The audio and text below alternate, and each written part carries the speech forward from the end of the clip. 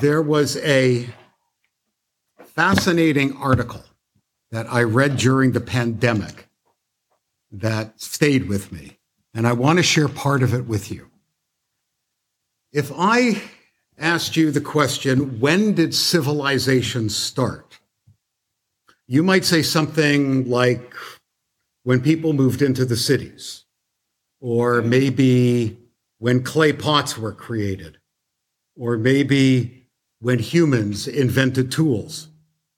And these are all good answers, but there may be more personal and a more meaningful answer. A student once asked Margaret Mead, a famous anthropologist, that question. And she said that the first real evidence of civilization was a 15,000-year-old fractured femur found at an archaeological site. The femur, as you probably know, is the longest bone in the body, linking the hip to the knee. It takes about 6 weeks of rest for a fractured femur to heal. But what was peculiar and unique about this bone is that not only had it been broken, but it had healed. Why is this the beginning of civilization? Well, in the animal kingdom, if you break your leg, you don't survive. You can't run from danger, you can't drink, you can't hunt for food, and being wounded, you are vulnerable to every predator who crosses your path. No creature survives a broken leg long enough for a bone to heal. You get eaten first. But a broken and healed femur is evidence that another person had taken the time to stay with the injured, to bind up the wound, to carry that person to safety, and tended to them throughout recovery. A healed femur indicates that someone helped a fellow human being rather than abandoning them to save their own life. The upshot, helping someone else through difficulty is where civilization starts. Margaret Mead said, "Never doubt that a small group of thoughtful, committed citizens can change the world, for indeed, that's all we have ever been."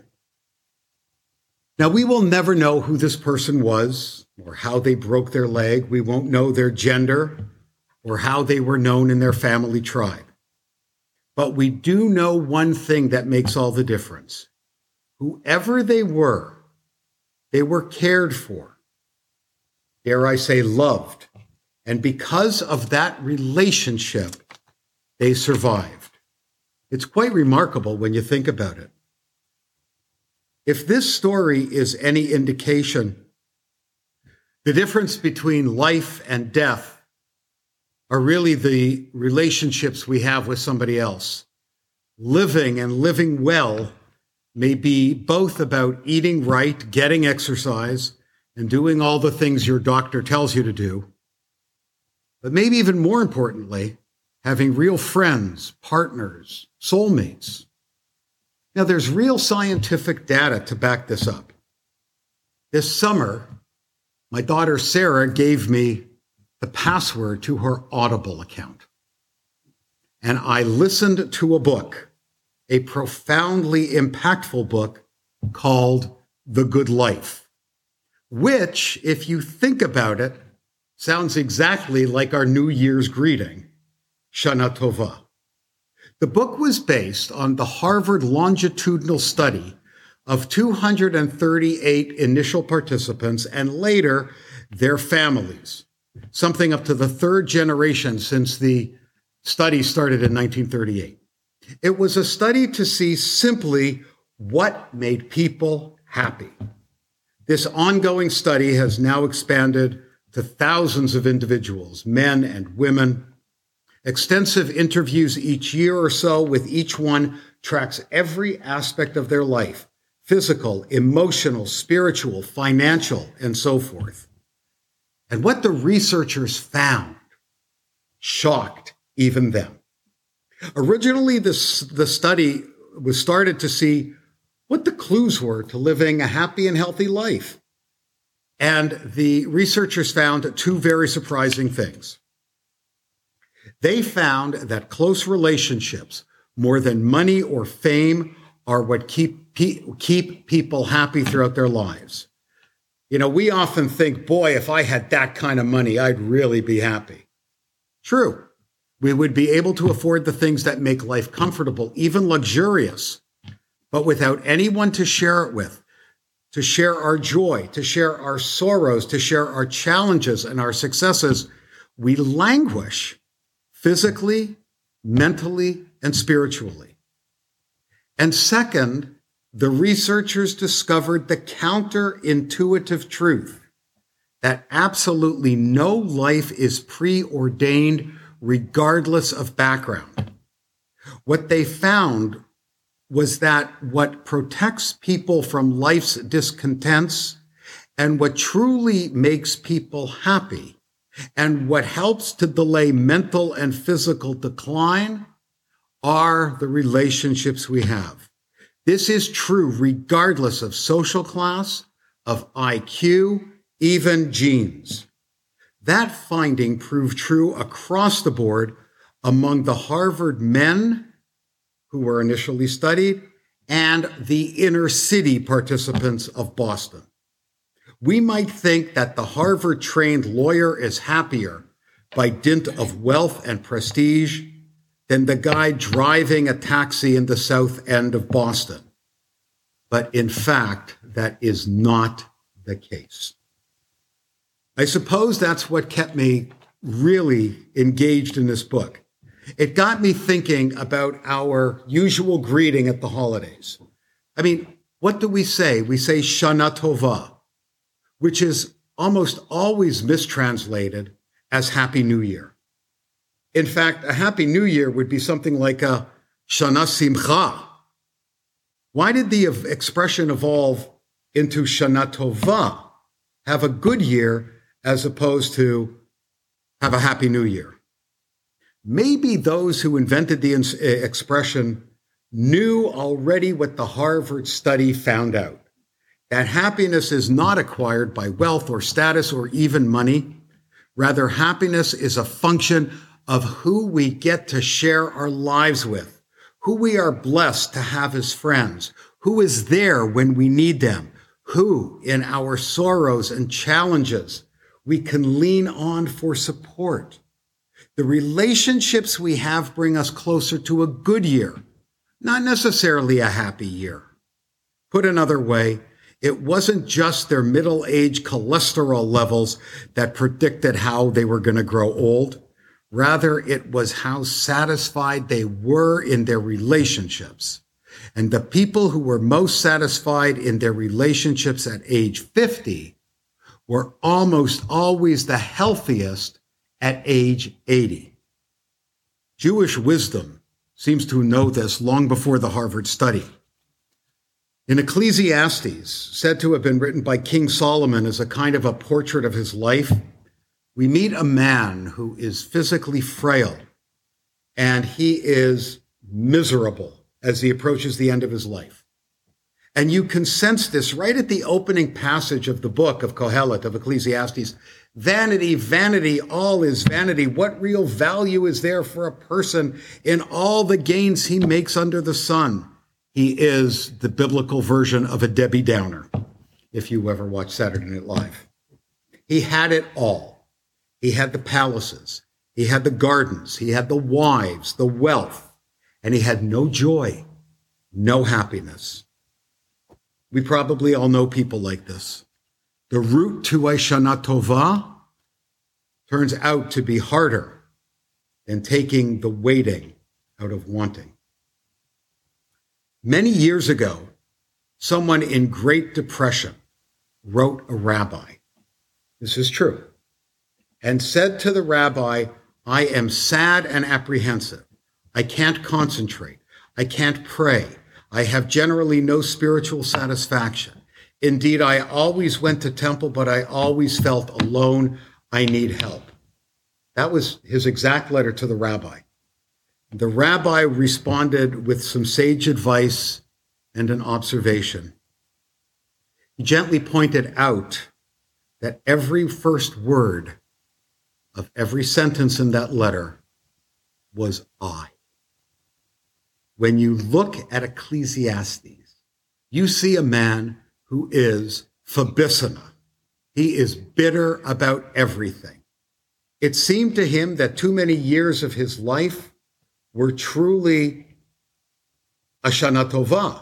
When you juxtapose his misery with the fact that the word I occurs 88 times in the book, then even though his life was good, you get an idea of why his life was so miserable. A Shana Tova lives in the realm of not I. You may know the name Moses Montefiore. He was a Victorian-era Jew, close friend to Queen Victoria, and he became the leader of English Jewry for many decades. And when he retired from work at 40 years old, before dying at 101, one of the first things he did was build housing for the poor. And if you've ever been to Jerusalem, you've seen the world-famous windmill that still stands, that he built in a city called Yamin Moshe. And someone once asked him and said to him, Sir Moses, how much are you worth? And he thought for a while, and he named a figure. And his friend said, that can't be right. You are worth at least 10 times that. And Montefiore replied, you didn't ask me how much I own. You asked me how much I was worth. And so I calculated the tzedakah and the charity I gave this year, and that's the figure I gave you. You see, we are worth what we give away of ourselves. Montefiore understood what Kohelet didn't. Not all of us have the ability to share like Moses Montefiore. But every one of us has a soul and a spirit, and each of us can connect in some way with another, perhaps not for a happy year, but certainly toward a good year.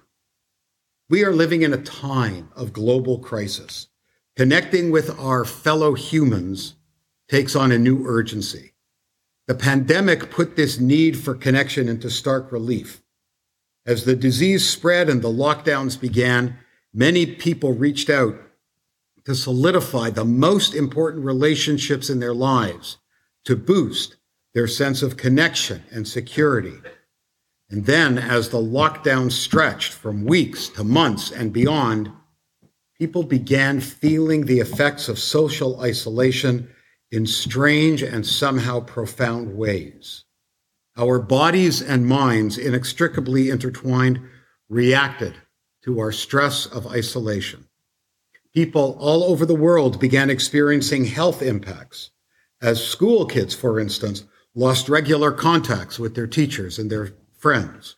Workers lost the presence of their workmates. Weddings were postponed. Friendships were sidelined. And those of us who had access to the internet had to settle for connecting through computer screens. And as terrific as services on Friday night were online, they weren't the same without the friendship, the handshake, the community singing together. Yes, we managed, but we didn't thrive. Suddenly it became clear that schools and movie theaters, restaurants, and ballparks weren't just about learning or watching movies, eating food, and playing sports. They were really serving another function we never thought of, being together. We need to be together. As much as we need food and exercise, we need relationships. We need places of love and friendship and cooperation, like this synagogue. And so learning from Ecclesiastes, learning from our high holiday liturgy, and learning from the very secular Harvard study, how do we move further along our own paths towards a good life? First, let's learn from Ecclesiastes that the good life, a Shana Tova, is not a destination. It is the path itself. And the people who are walking it with you, as you walk, second by second, you can decide with whom you share your attention. As the Harvard study suggests, and as Ecclesiastes learned, and as the prayer book that you hold in your hand teaches, week by week, we can and must prioritize our relationships and choose to be with the people who matter. Year by year, we can find purpose and meaning through our lives and the lives that we enrich and the relationships that each of us cultivates. By developing our curiosity, reaching out to others, family, loved ones, co-workers, friends, acquaintances, even strangers. And Stella will tell you that when they used to take coins at the Easy Pass, I would always get in a conversation with that guy. To our families, our loved ones, everybody, one thoughtful question at a time. A moment, what Martin Buber called an I-thou moment. In every one of those moments, we strengthen the foundation of a Shana Tova, a good year. Think about someone, just one person who is important to you. Someone who may not know how much they really mean to you. It could be your spouse. It could be your significant other, a friend, a coworker, a sibling, a parent, a child, a coach, a teacher, your rabbi, somebody from your younger days. That person could be sitting beside you as you pray in the sanctuary this evening, or maybe in some distant place. Think about where they stand in your lives. What are they struggling with? Think about what they mean to you.